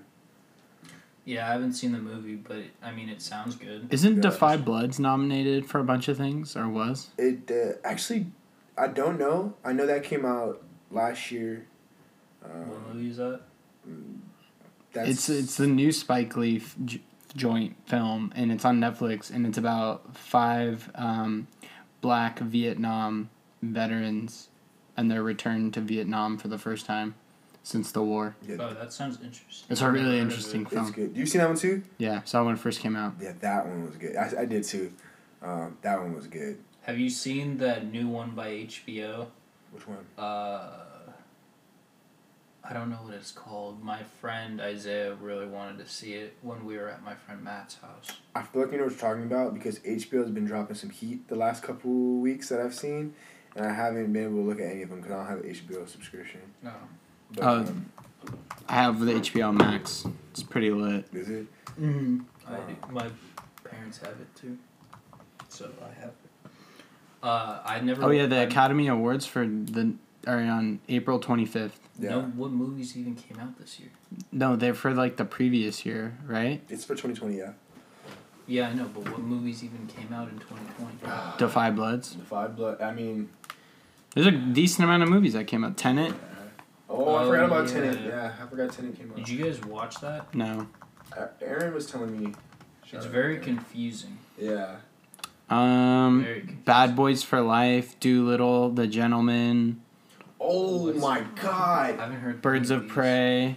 Nah. Prey, Birds and the of Prey Fantabulous Emancipation of One Harley Quinn. Not that one. Birds of Prey sucked. Harley Quinn sucked also. And I love DC. Gretel and Hansel, The Photograph, Downhill, Oh, Nickelback. The Call of the Wild, Onward, Bloodshot, Trolls. I haven't heard like Scoob. Oh my god, dude, that movie trash, bro. There's Right. an Artemis Fowl book came out. Okay. a movie for Artemis Fowl? Yeah. Oh yeah, it did come out. didn't watch This it, got it at 8% on Never Rotten read any Tomatoes. of those books. 8%? Bill and Ted Face the Music. Yeah. It's garbage. That's terrible. 8%. I'm thinking of ending things. I also don't. That's that listen one to we were Rotten talking about. Tomatoes though, because It's all biased. bro, you've seen the Star Wars things that they gave. They gave like all three of the new movies like close to like 100%, and you'll see the audience ratings. It's like 30 or 40%. That's you know why? That's because Disney runs those damn Rotten Tomato places. So I'm serious. Like, explain to me how the one quote unquote Spider-Man movie, the Venom movie. Remember when that came out? Venom. Yeah. Okay, that had like an 18%, but the audience rating was like 95. Dude, that shit was fucking sick. I That's love Venom. that's what I'm saying. Like, of course, I'm gonna have to say this. They did false advertise because they was talking about how he was gonna be like a villain or whatever. And I was expecting that. He's like But- an anti-hero. Exactly. That's what I'm saying. Like, I was expecting the villain. He was an anti-hero, but I was okay with the anti-hero. It was Yeah. fine. You know what I mean? I just like Tom Hardy as an actor though. Yeah, he's fantastic. Fantastic.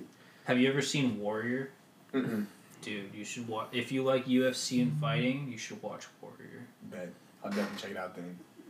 I'm lit for it.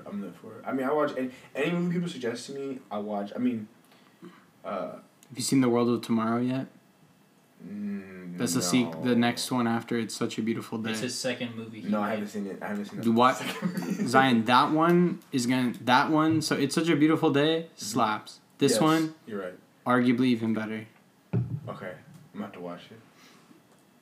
Arguably even better. I'm gonna have to watch it. Okay. I like the second one better, but I think the first one was because of the set and setting of when I was watching it. Was because I didn't like it. We'll have And my mindset at that time. Yeah. That makes sense. Yeah. I hope it gets nominated for a bunch of shit. Do you think it will? Well, in 2015 it was nominated for the best animated short film. Oh, So really? the third one might be animated, get that too. That would be sick. Um, I tried to reach out to that director to get him on. You did? I mean, I sent him a DM. Damn. Fuck. We also sent other people. Yeah, we sent Major one too, but he didn't answer. He liked my comment though. So the guy for the Recall Gavin Newsom, yeah. he put out a post that we like saw through like just whatever, where he was like, "What podcast should I go on?" So Dan and I commented on it. One last point. He liked my comment. He liked the comment, but never got back to us. DM him. Now is your time. Yeah. I tried. It's over. That The would dream's have to- over. I would want to see that. But yeah. Back to okay. Have you guys ever seen Focus? What's that? So it's Will Smith and Margot Robbie. I mean, I know who they are. That is but- such an interesting pairing, right? First of all, I'm gonna say this right now. That is a sexy ass pairing. Will Smith and Margot Robbie. Come on now. Crime, comedy, drama? Yes. How come I never have seen this? Dude, Is great. it on Netflix? Yeah, no, it's not on Netflix. It's like a I don't know who published it, like Lionsgate or something like that. It's like an actual film. But that movie, I talk about this movie all the time because it's one of my favorite movies. It reminds me of like what I wanted my life to be if I was an outlaw. You know what I'm saying? Like, I'm serious. Like, that movie is fantastic. It's a little tricky. Not really. It's not, like, tricky, but it's, like... Yeah, see, even here, Rotten Tomatoes, 66%. See? 56%. users like this movie 85%. You see what I'm saying? Like that. First of all, that film is good. The only reason I can see why they gave it a 66, is just because of the fact that it does seem like it needs to be split up into two movies. If you watch it, you'll see what I mean. But like, that's the only reason why I would give it that. The only reason why. I also think that we didn't hear about it because I don't think Margot Robbie wasn't that big back then. Like, the only real thing she'd been in at that time was The Wolf of Wall Street. And she was big from that, but, like, she not as big as, like, when she's in Once Upon a Time in Hollywood, or she was Harley Quinn, or in, like, The Suicide Squad. Like, they probably weren't, like, promoting it that much. They were probably just... Because, you know, there's some movies that people just release with these big actors in it. They don't really... You know, yeah. You're just like, wait, they're in this movie? Like, what are you talking about? Exactly, yeah. Yeah, I don't even know how I came across that movie. I think, like, I just randomly came across it, like, on a plane or something, or I recorded it one day. Because one thing... I think that's another thing, too, that really got me into movies, that now we're talking about it. Yeah. One of my moms used to record movies like all the like just random ass movies. She'd be like, "Oh, who's in this? I'm record this shit," and then like we just like watch it later, right? So it might have been one of those. I don't know. And I was like, "Bro, this movie's fantastic." Yeah, I do that all the time with movies. I see someone's in it, and I was like, "Oh, I liked him in that movie. I'll just watch this, see what he does. If he's like a main character, or she, just he." But yeah, I mean that's how I watched Fury with like Brad Pitt and that dude from The Walking Dead, because I really like that Walking Dead actor that played Shane. Oh yeah. I like him as an actor. He's in The Wolf of Wall Street also, but that movie's good. Have you seen Fury? I haven't seen It's Fury. good. The Tank. Yeah. Okay, there's one more film I want to tell you guys about, and it just came to mainstream platforms like in January. And it's by one of my favorite directors, Nate Parker. He did the new Birth of a Nation. I have to say the new one because if you know what the old one is, you know the old Birth of a Nation? It's the Hitler propaganda made by... That's what it sounded like. Yeah. Bro, it's so bad. Really? Bro, brother, it's so bad. It is a Leni Riefenstahl, I believe. Yeah, it's terrible. Oh, no, Birth of a Nation, I'm sorry, is not that. That's Olympia. Birth of a Nation is the KKK movie that was like huge. Yeah, it's terrible. Actually, in Black Klansman, there's part of that film is in the in the movie. Yeah. Anyway, he made the revamp of Birth of a Nation, which talks about the oh my God, the slave rebellion with Nat Turner. I forgot what year it was, but back in the day. Yeah. So he did that one, and then he did this one called American Skin, which was, I guess it's been in festivals for a few years, which is why, because it came out in 2019 apparently. But it's been in festivals for a few years, so that's why it hasn't been released yet, like to the public. That film, it was probably, it obviously talks about police brutality, blah, blah, blah, blah. It's a very general topic. Not a general topic, but it's a very, like, popular topic right now. But the way this dude did this film, and the way he wrote the screenplay, and wrote the script and everything, it is insane, bro. Like I literally would, like, cry my eyes out. Like, I don't want to spoil it. The ending is what the part that gets you. Everything else is kind of like, it's good. Everything is good. Don't get me wrong. But the ending is what makes it, like, it slaps you in the face. It's like, oh, okay, I get what you did there. You know what I mean? You guys gotta watch that film. Hopefully that gets nominated for something. It's probably not because it's too controversial of a film, but it's a great film. I'm gonna look at this. I mean, it's all about Nat Turner, so. Birth of a Nation, the 2016 one. Yeah. I haven't even seen it yet. I know what it's about though, and I know it's a good film because I know other people that have seen it. But yeah, watch both of those films. The new Birth of a Nation and American Skin. So I have a question for you. Yeah. Kind of based on movies, but would you say that music videos are like, would you say that you get the same feelings from music videos when you watch some music videos? Like, if you watch a J. Cole music video, because those actually have, like, meanings and messages, because he's actually, like, someone that's out there trying to write things and trying to tell people about how he feels about things. Do you get the same feelings from watching those as you do watching, like, movies from your favorite director, like you just said? Hell yeah, dude. Hell yeah. Like, one of my favorite, I would say one of my favorite series of music videos is actually from Fall Out Boy. I forget what the album's called. I'm so stupid because it's like my favorite Fall Out Boy album too. But it's the one that has My Songs Know What You Did in the Dark. You guys know that song. My songs know what you did in the dark. Yeah, you know what I'm Probably. Yeah. Right, so that whole album has like a music video collection. Oh, dude, those are my favorite types of albums. Dude, where you can just watch it, all the way through. Dude, so good, so good. Like the messaging behind it is fantastic. It's, it's trying to tell us something about like music and like saving rock and roll and blah blah blah. Yeah. Right.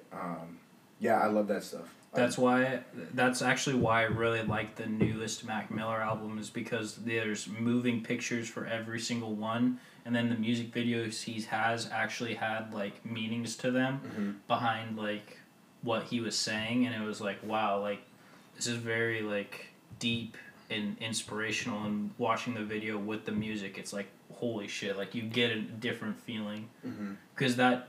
I don't know if you listen to Mac Miller at all? I'm gonna be honest, I'm not like a big Mac Miller fan. Respect him, but I'm not like a... No, and you don't, I'm not, you don't have to be. I'm just asking. No, I was just saying, from the way that I see it now, because I wasn't really either until like I listened to this album and my friends were talking to me about him because they loved Mac Miller, and I never really like heard of him until I moved into my apartment.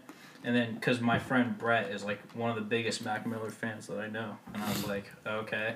So he would play him all the time. I'd be like, all right, this is all right. Like, I still didn't listen to him until I got to quarantine. It was like, well, what the hell else am I going to do right now? So I started listening to random albums from artists that I, like, didn't really listen to. And I listened to this one all the way through. And I was like, wow, this is, like, really deep. And he really, like... You look through the comments on his music videos, and he really, like, connected with his fans, and it made his fans, like, actually, like... You okay over there? Yeah. Tearing up at Mac Miller. He really, like, changed the lives of some people, and it inspired me, because that's something that I want to do. I want to, like, inspire people to be the best version of themselves, also. On Rotten Tomatoes. 8%? Bill and Ted Face the Music, yeah. It's garbage. That's terrible. 8%?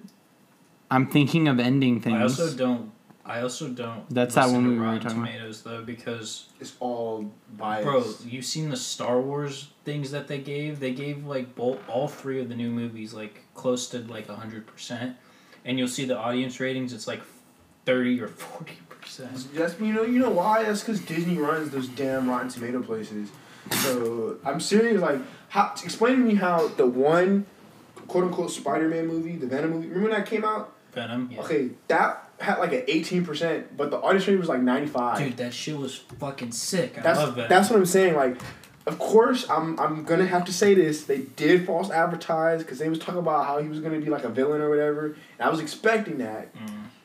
He's like an anti-hero. Exactly. That's what I'm saying. Like, I was expecting the villain. He was an anti-hero, but I was okay with the anti-hero. It was fine. You know what I mean? I just like Tom Hardy as an actor, though. Yeah, he's fantastic. Fantastic. Have you ever seen Warrior? Mm-mm. Dude, you should watch. If you like UFC and fighting, you should watch Warrior. Bet. I'll definitely check it out then. I'm lit for it. I mean, I watch any movie people suggest to me. I watch. I mean, have you seen The World of Tomorrow yet? That's the next one after It's Such a Beautiful Day. It's his second movie. I haven't seen it. I haven't seen it. What? Zion, that one, so It's Such a Beautiful Day slaps. This one, you're right. Arguably even better. Okay. I'm gonna have to watch it. Arguably even better. I'm gonna have to watch it. Okay. I like the second one better, but I think the first one was because of the setting of when I was watching it. Was because I didn't like it. We'll have and my mindset at that time. Yeah. That makes sense. Yeah. I hope it gets nominated for a bunch of shit. Do you think it will? Well, in 2015 it was nominated for the best animated short film. Oh, so really? the third one might be animated, get that too. That would be sick. I tried to reach out to that director to get him on. You did? I mean, I sent him a DM. Damn. Fuck. We also sent other people. Yeah, we sent Major one too, but he didn't answer. He liked my comment though. So the guy for the Recall Gavin Newsom, he put out a post that we like saw through like just whatever, where he was like, "What podcast should I go on?" So Dan and I commented on it. One last point. He liked my comment. He liked the comment, but never got back to us. Yeah, now's your time. Yeah. I tried. It's over. The The dream's over. I would want to see that. But, yeah. Back to, okay. Have you guys ever seen Focus? What's that? So it's Will Smith and Margot Robbie. I mean, I know who they are. But it's such an interesting pairing, right? First of all, I'm going to say this right now. That is a sexy-ass pairing. Will Smith and Margot Robbie? Come on now. Crime, comedy, drama? Yes. How come I never have seen this? Dude, great. Is it on Netflix? Yeah, no, it's not on Netflix. It's like a I don't know who published it, like Lionsgate or something like that. It's like an actual film. But that movie, I talk about this movie all the time because it's one of my favorite movies. It reminds me of like what I wanted my life to be if I was an outlaw. You know what I'm saying? Like, I'm serious. Like, that movie is fantastic. It's a little tricky. Not really. It's not, like, tricky, but it's, like... Yeah, see, even here, Rotten Tomatoes, 66%. See? 56%. Users like this movie, 85%. You see what I'm saying? Like, that, first of all, that film is good. The only reason I can see why they gave it a 66 is just because of the fact that it does seem like it needs to be split up into two movies. If you watch it, you'll see what I mean. But, like, that's the only reason why I would give it that. The only reason why. I also think that we didn't hear about it because I don't think Margot Robbie wasn't that big back then. Like, the only real thing she'd been in at that time was The Wolf of Wall Street. And she was big from that, but, like, she not as big as, like, when she's in Once Upon a Time in Hollywood or she was Harley Quinn or in, like, The Suicide Squad. Like, they probably weren't, like, promoting it that much. They were probably just... Because, you know, there's some movies that people just release with these big actors in it. They don't really... They know, yeah. You're just like, wait, they're in this movie? Like, what are you talking about? Exactly, yeah. Yeah, I don't even know how I came across that movie. I think, like, I just randomly came across it, like, on a plane or something, or I recorded it one day.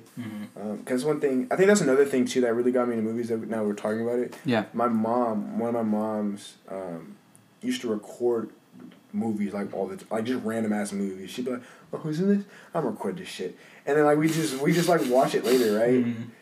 So it might have been one of those, I don't know. And I was like, bro, this movie's fantastic. Yeah, I do that all the time with movies. I see someone's in it, and I was like, oh, I liked him in that movie. I'll just watch this, see what he does. If he's like a main character or she, just he. But yeah, I mean that's how I watched Fury with like Brad Pitt and that dude from The Walking Dead, because I really like that Walking Dead actor that played Shane.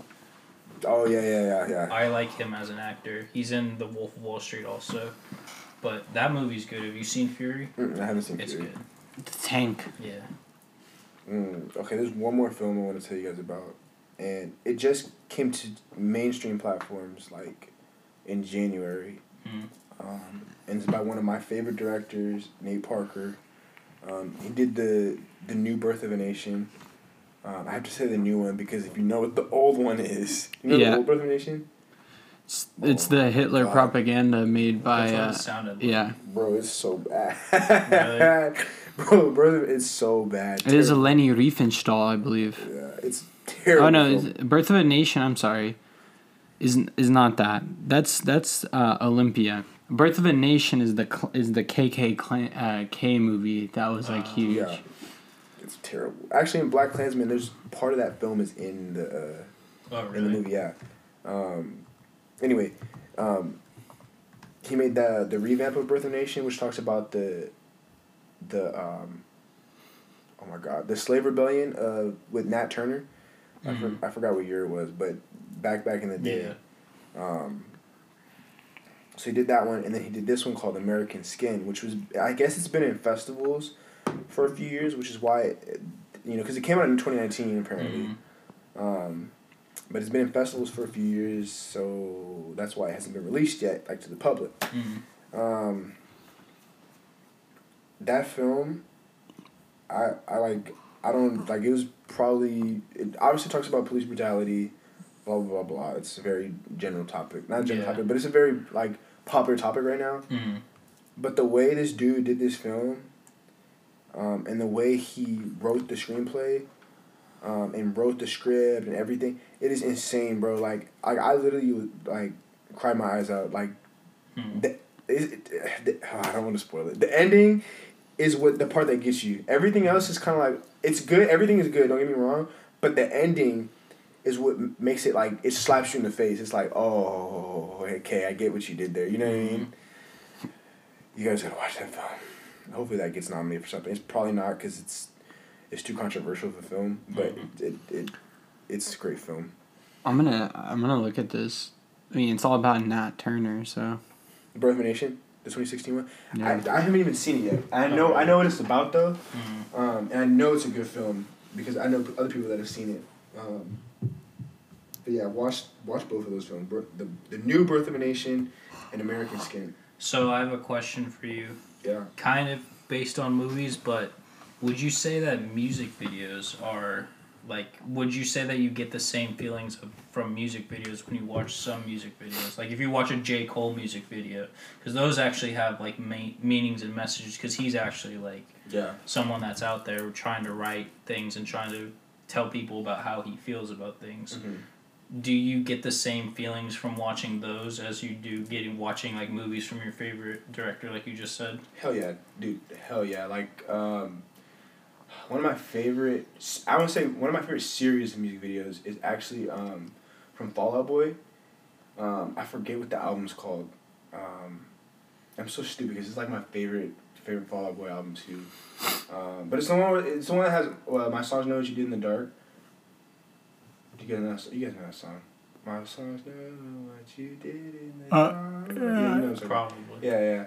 Alright, so that whole album has, like, a music video collection. Oh, dude, those are my favorite types of albums. Dude, where you can just watch it, all the way through.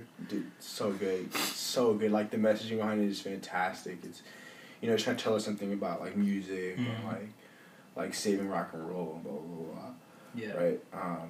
Yeah, I love that stuff. That's actually why I really like the newest Mac Miller album, is because there's moving pictures for every single one, and then the music videos he has actually had, like, meanings to them behind, like, what he was saying, and it was like, wow, like, this is very, like, deep and inspirational, and watching the video with the music, it's like, holy shit, like, you get a different feeling, because I don't know if you listen to Mac Miller at all? I listen to. I'm gonna be honest. I'm not, like, a big Mac Miller fan. Respect him, but I'm not like a. No, and you don't. I'm not. You don't have to be. I'm just asking. No, I was just saying. From the way that I see it now, because I wasn't really either until like I listened to this album, and my friend was talking to me. My friends were talking to me about him because they loved Mac Miller, and I never really, like, heard of him until I moved into my apartment. And then, because my friend Brett is, like, one of the biggest Mac Miller fans that I know. And I was like, okay.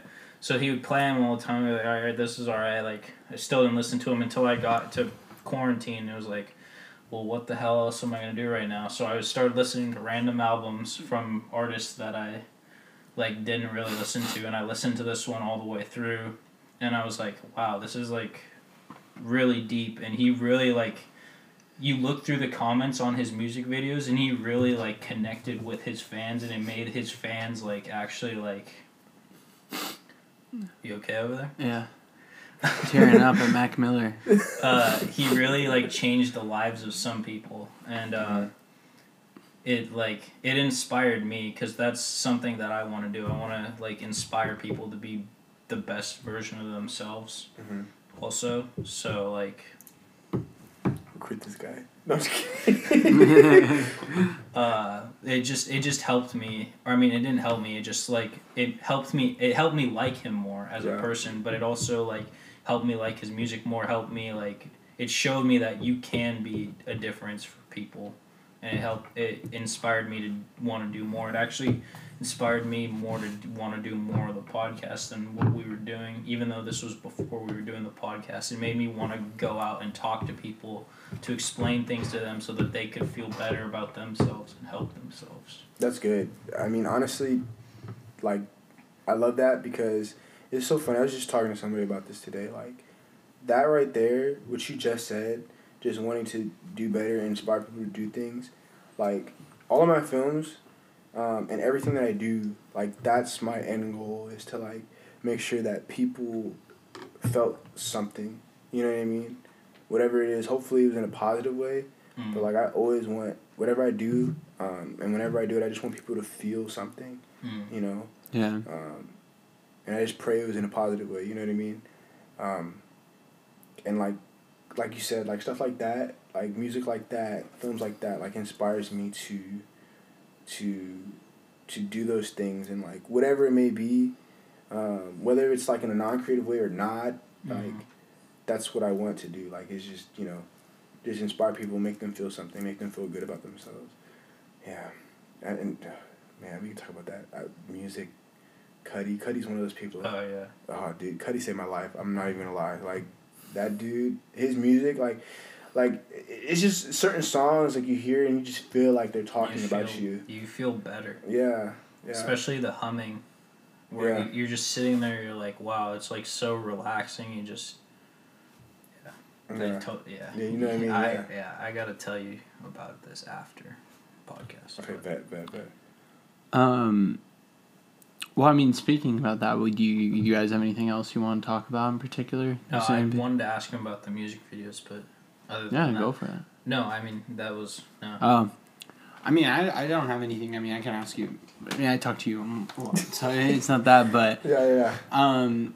No, Zion, I don't have anything else. If there's anything you want to talk about, or you have questions you've been wanting to pick at, or any thoughts, if not, we can, because you always have stuff to say. So if there's anything that's been... One last point. If you have any one last point. One last point. Honestly, I just want to, like, ask you two a couple things. Yeah. It's funny because I've been asking all the Fight Kaya this too. But... like, what is something that, like, drives you guys, like, to get up in the morning? Like, what is something that both you guys just want to would you put your life on the line for, risk it all for? I mean, I think that's a question that everyone could ask themselves every day, and I think it's a good question to ask. But I find that question personally to be more difficult to answer because there's some days I've talked about it on here, like my own mental health and stuff.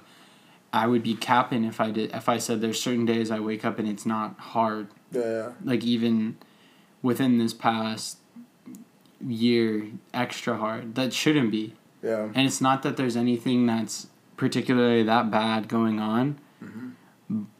But it's hard to wake up. And one thing I've tried to work on mainly since February 2018 is, that February, March. That's what I kind of can attribute to when I tried to change my mentality. Is I started to become aware that idea of that feeling every day, that it's this discontent, isn't necessarily how it's supposed to be. And I think that there's going to be certain barriers, whether it be financial, whether it be people, whether it be situation, whether it be location, all these different things, they're going to be against you. Yeah. And I think why it's hard is because some days the reason to get going and wake up isn't the same, for me at least.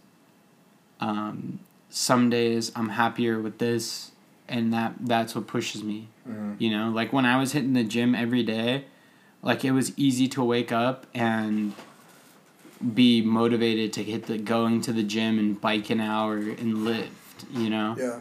Whereas now, particularly with that, like that's something I've struggled with, weight and managing that and imagery and feeling good about myself, that just the gyms being closed. Yeah. That's just a little barrier. That was something that I'd been working on. That was a positive. Just those hour and a half, if it was even that, 30 minutes in the gym, Yeah. that would clear my mind of a lot of that negativity that was festering in. Mm-hmm. So looking at that now, like, with the situation today, I don't have that option. I don't have the weight room, the gym, all that. So You do have the weight room. I have your weight room, but it's not like I can hop on the machines. I was like, I know. it's different, yeah. Yeah. But just that is, see, Daniel just said there was a way to conquer that limitation. Mm-hmm. But it's hard, you know? It's not what you're used to. So when you ask me a question like that, and I always tell people, and I said this to Bianca actually, I said, look, like, you can be mad about something and something can bother you, but if you let that bother consume you totally, then that's going to be the reason that seeing the first thing you think of, it's going to piss you off when you wake up. Mm-hmm. So I try to think that not every day is a new slate, because that's bullshit too. But I have to start and put in as much positivity, and like once I hit shit as that day was, once you go to sleep the next day, you have to restart. Yeah. And it may be hard, like you may not want to work out, you may not want to do your homework, you may not want to read, you may not even want to eat because of the way you're feeling. But at the end of the day, true happiness is voiding oneself of society's definition of happy and living each moment through the true euphoric feelings of content. Generally, if I don't wake up trying to feel okay and live the next steps content, then that's the discontent, and I'd have to solve that. So going back to your initial question, going off this rant, it's hard for me to answer that and say what's something that I put my life on the line for. Because there's clear things I would. There's family, there's relationships, there's different things. But not one of those things is always going to be the thing that's irritating you, bringing you down, and not making you feel that way. So I think what really wakes me up and keeps me going is that idea of thinking, what can I do that's just going to make me okay next? Even as shit that is, what can I do next, And I said this last time you were here. Yeah. And I said this to Anthony, winning the lottery doesn't necessarily mean that you're going to strike it rich and get $1 million. Yeah.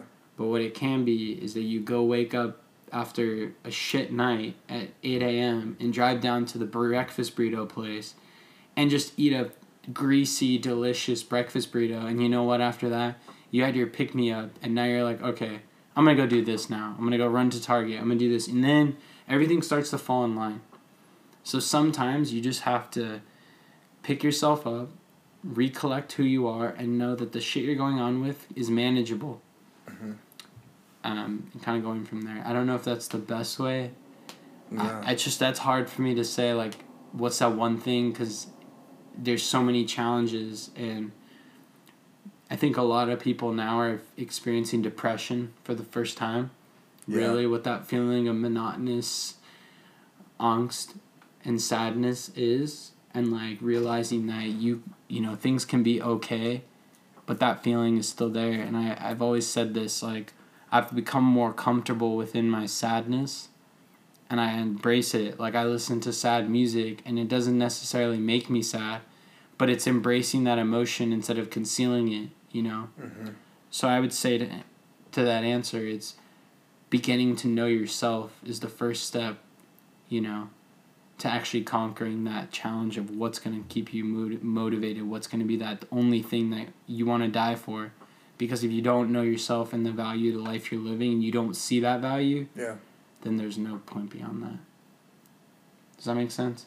That was long. I'm sorry. That was a good answer. Yeah, no, but I'm glad you went first, because the reason why I was quiet was because like Armand, I don't really have something where, I have things that I would put my life on the line for, that I would protect with like as much strength or as much whatever I needed to do. But there's nothing where it's like I wake up every day and that's what's motivating me. My motivation every day for me is just to get better. Ever since I was younger, I've always wanted to push my limits to become the best that I can be, to reach my fullest potential, to become, I don't know, I would say superpowers. I always wanted to have superpowers, so I always would tell myself that I wanted to get to my fullest potential because that could be my superpower, to become better than what I was the day before. A lot of what I do in the morning, like when I'm trying to get up, when I'm trying to do things, it's like I'm sitting there in my head and it's hard to get up. Right now it's hard for me to get up in the mornings because it's like, what am I even going to do today? I'm just going to go sit on my computer, do my homework, do classes, and fucking talk on Discord and do video games. Mm-hmm. But it's like every single day I try to become better. That's why I bought these books. That's why I bought all the weights, is because I want to become smarter. I want to become stronger. I want to be healthier, become just better. I always push myself to my limits, even though some days it will kill me and some days it will be, the next day I'll be like waking up, I'll be like, oh, I don't need to do things because I did that yesterday. I'll make excuses for that. But most days when I'm awake and I'm trying to accomplish things, I try to push myself to become better. That's why I don't drink caffeine, and I don't really tell people this, but I don't drink caffeine because I want to be better than everybody else, where it's like I don't need this to get out of bed every day. Yeah. That I can just force myself to do things. Mm-hmm. I try. I mean, I'm with food right now. It's been hard for me, especially with this direct thing. But I'm trying to become like how my roommate Grant is, where it's like you eat just the healthy foods that you need, that you don't need other foods to survive. So you can become like a healthy body. I try to just do everything because I want to become the best. And there's no reason behind it. I just want to become the best so that I can help not just other people, but the people around me and myself for my own mental health, because I've never felt like I was the best at anything ever. Mm-hmm. And I've never been told that I was the best at anything ever, other than by my family or by my close friends. It was never that I was excelling at things. So now it's when as an adult I want to excel, that I want to be better than everybody else, and I want people to see it because I want to be better. Even if that sounds selfish, it's not like I'm boasting it out there telling people yo, you suck, because I'm better than you. It's I want to be better because that it makes me feel good. Yeah. Mm-hmm. I like that, and you're not selfish for that at all, man. That's you just want a better life for yourself, and that's not selfish. It's just caring about yourself. Yeah, and I mean it's not, and you haven't we've hung out, but you haven't really hung out with me. It's not like I go out and show off all of the things that I do all the time like some people do because they want to feel better about themselves. Yeah. I know things that I do to make myself better, but I don't really try to tell people about them because I don't like showing off really to people. I just want to be better and do things just to know that I'm doing things to make myself better, and and I want to help people too to become better. And it's not like I'm out here saying that I want to become better and not help anybody. What I want to do, it's I just want to use what I've learned to help people and then also help myself. Wisdom is a circle. Yeah. In which you receive, you're trying to give back to people. Yeah. I get you. How do you answer that question? Man, it's kind of similar to what you said, and then the reason why I asked in the first place is because of the fact that today was one of those days for me specifically. I just felt it kind of hard to figure out what it was. I wanted to, get myself to get out of bed and go do something, I called off work today, Ironically, this is the second time I've called work and I ended up at this podcast, so this is like maybe that's like the magic thing. Yeah. But yeah, it was just one of those days, and I was thinking to myself, I was like, what is motivating me to get out of bed today? Like, what do I need to do to get my mind right? Because it took me a minute. It really did. It took me. I mean, I wake up early. Everybody knows I wake up super early, and I was just sitting there. I just couldn't find a reason to just get out and just do something today. And I don't know. I guess like I figured out that like moment to moment, those little pieces of time where these good things happen, where, you know, I get to see my family, and where like I get to see joy in other people, like that's my driving force. You know what I mean? Mm-hmm. And I just realized that because I realized how, like, first of all, I thought about my birthday, and how that whole surprise thing happened, and like I had never had that before in my entire life. So that right there was like one of those things I was thinking of. I was like, oh, that moment right there. I live for those moments. Like, people are happy for that. Not just because it's me, but like all those moments like that. Like where people are having good moments. They're having good times. You know, people are helping each other. And it's just, it makes people feel good. And I'm like, okay, that's my motivating factor. So I can see more of those moments. I can be there for more of those moments. So I can create more of those moments. Yeah, I just wanted to ask and see where you guys were at with that too. Mm-hmm. So, but that's it for me. Yeah. Yeah, that's it for me. That's all I wanted to. We could wrap it here if y'all down. Yeah. I just want to say my one last point is something to think about for all viewers and just you guys also. But I think this weekend, I'm not really that sure, is the Jewish holiday of Purim. But the story goes that, well, this post, it right before we started this podcast, I saw it. But it just says the story of Purim reminds us that one person who stands up to anything can save a whole generation of people. That's totally in tune with what we're talking about too. Mm-hmm. I love that. So, the post says that one person that stands up to anti-Semitism can save a generation, but you can basically put any form of hate or anything that you stand up to can save a generation. So I think that if you're out there, and like I was saying earlier, if you want to put out content, if you want to do it, if you want to be under One Last Point Productions, we believe in you. We want you to help. We want you to be here. We want you to be a part of the team. As long as you're not putting out like hatred, I guess. I mean, and as long as you're well motivated, I want people that are motivated, and I want people that will actually put in work to do things, to help work with us to get out there. So if there's people out there that want to put out stuff, we'll help you. And I'll help you because, I mean, it might not look like it, but I am a marketing major, and I know how to work these things. So. Excellent, Dan. Yeah, if you are interested, or if you actually have like an idea and you're motivated and you think that me and Dan helping you in any capacity is a good fit, like we have bigger plans ahead for us, like just because it doesn't seem like for 6 months we're moving. So but yeah, and I guess thanks, Zion, for coming. I know it's late. Oh, yeah. And I know you're busy as shit today too, even though you called off work. But yeah. I appreciate you coming and talking with us. Thank you. It's always a pleasure. Hell yeah, I love you guys. Yeah. Love you too. Yeah, you know, I would always, anytime you guys want me to come on, even if I'm just in the background, I don't even have to say nothing. I'll be here. Yeah? Yeah. We'll get you a third mic. We were thinking about live studio audiences, bro. For real? Yeah, well, because Tyler said he wanted to come. Because I told Tyler that he can never be on the podcast again. But, yeah. That's a joke, but... I mean, yeah. But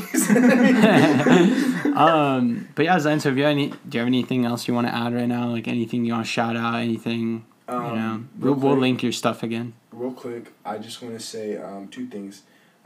Totally unrelated, but I just want to spit some facts, some historical black sports figures. First one is Zeb Powell. I discovered this guy the other day. Black snowboarder, won the very first gold medal for an African American in the X Games. Really? Yes, in 2019, I think. Wow, it's So, very recent. Yes, he's a fantastic snowboarder. Like I've been doing my research a lot because I've been snowboarding a lot lately. Mm-hmm. So I wanted to plug that guy. Shout out to him. Hopefully I'll see him tomorrow when I go to Bear. Probably won't though, but hopefully I will. Other guy I want to shout out who's one of my idols, Lewis Hamilton. He's a lot bigger than Zeb, but first African American Formula One driver, and is arguably the best Formula One driver in the history of the sport. Really? Yes, literally. 7 world championships. One of the most flawless drivers they've ever seen, and one of the most I would say, argumentative drivers. And I don't want to say argumentative, like non-controversial drivers. There's been a lot of Formula One drivers who are really aggressive. They do a lot of sneaky. Yeah, I mean the guy who started realism was a F1 journalist. Yeah, you see what I'm saying?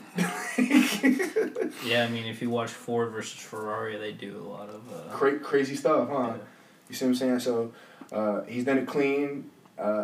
He looks like one of us. He got tattoos all over his body, like he wears braids for God's sake, like So, shout out to him. So, for people who don't know, there's your Black History Month history. All right. Well, you can follow Zion at. I don't know what it is right now. Oh, my Instagram? Yeah. Okay, it's at Z4Kin. Like Z4Kin. Like Zion for his kin, but Z for Kin. Okay, Z for Kin. Yeah. You can check out Zion's YouTube at Zai. That's how I found it. Type in fear. That's how I got it up. You can follow his podcast, On the Fence Podcast, anywhere podcasts are released. Just want to say thank you, Zion, for coming on again. Thank you, everyone who stayed in, listened, everyone who has followed us on anything. And if you haven't followed us, please go follow us on our social medias at One Last Point Pod. Join the Discord. We're gonna get some action in there. We're gonna start putting some polls. I think we're gonna do a movie night. Spoil some movies. Well, it won't be spoiled because we'll be watching them. We'll watch it together. We'll get that going. So we'll get maybe look out for content on our YouTube channel. Also, because I have ideas that I sent to Armand. We'll see. We'll see what I gotta do. What you actually said to do. That's mainly my issue. So yeah, thank you everyone for listening. And anything else, Dan? All right, and that's Fishodi.